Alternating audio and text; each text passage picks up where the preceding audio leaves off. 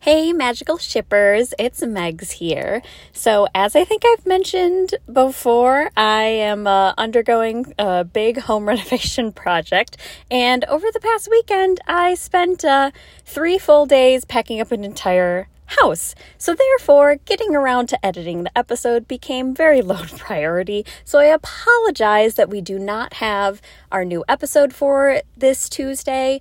It will be out next Tuesday, and I'm really excited about what we have for you.